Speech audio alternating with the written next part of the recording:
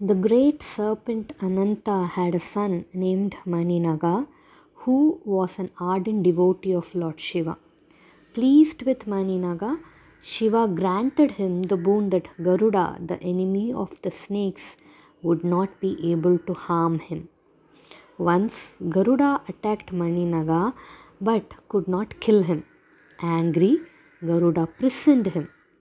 When Shiva saw his devotee in danger, he asked Nandi to pray to Vishnu. Nandi pleased Vishnu and requested him to free Maninaga. As Garuda was Vishnu's mount, Vishnu commanded him to release Maninaga.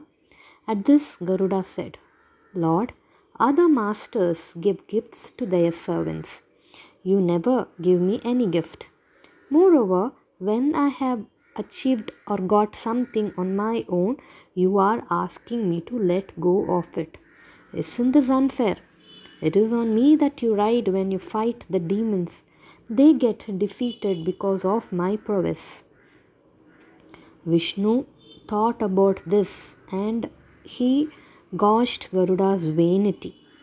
He said, It is quite true that I can defeat the demons only because of your prowess.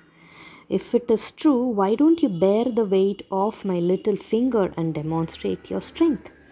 Saying this, Vishnu placed his little finger on Garuda's head. So heavy was the finger that Garuda's size was reduced and he was crushed against the ground. Please forgive me, said Garuda, realizing his mistake. Vishnu asked him to release Maninaga. Garuda released Maninaga. Nandi then took Garuda to Shiva. Shiva asked Garuda to bathe in the Gautami Ganga, a very sacred river. As soon as Garuda bathed in the holy river, he was restored to his original size and strength, and he realized his mistake.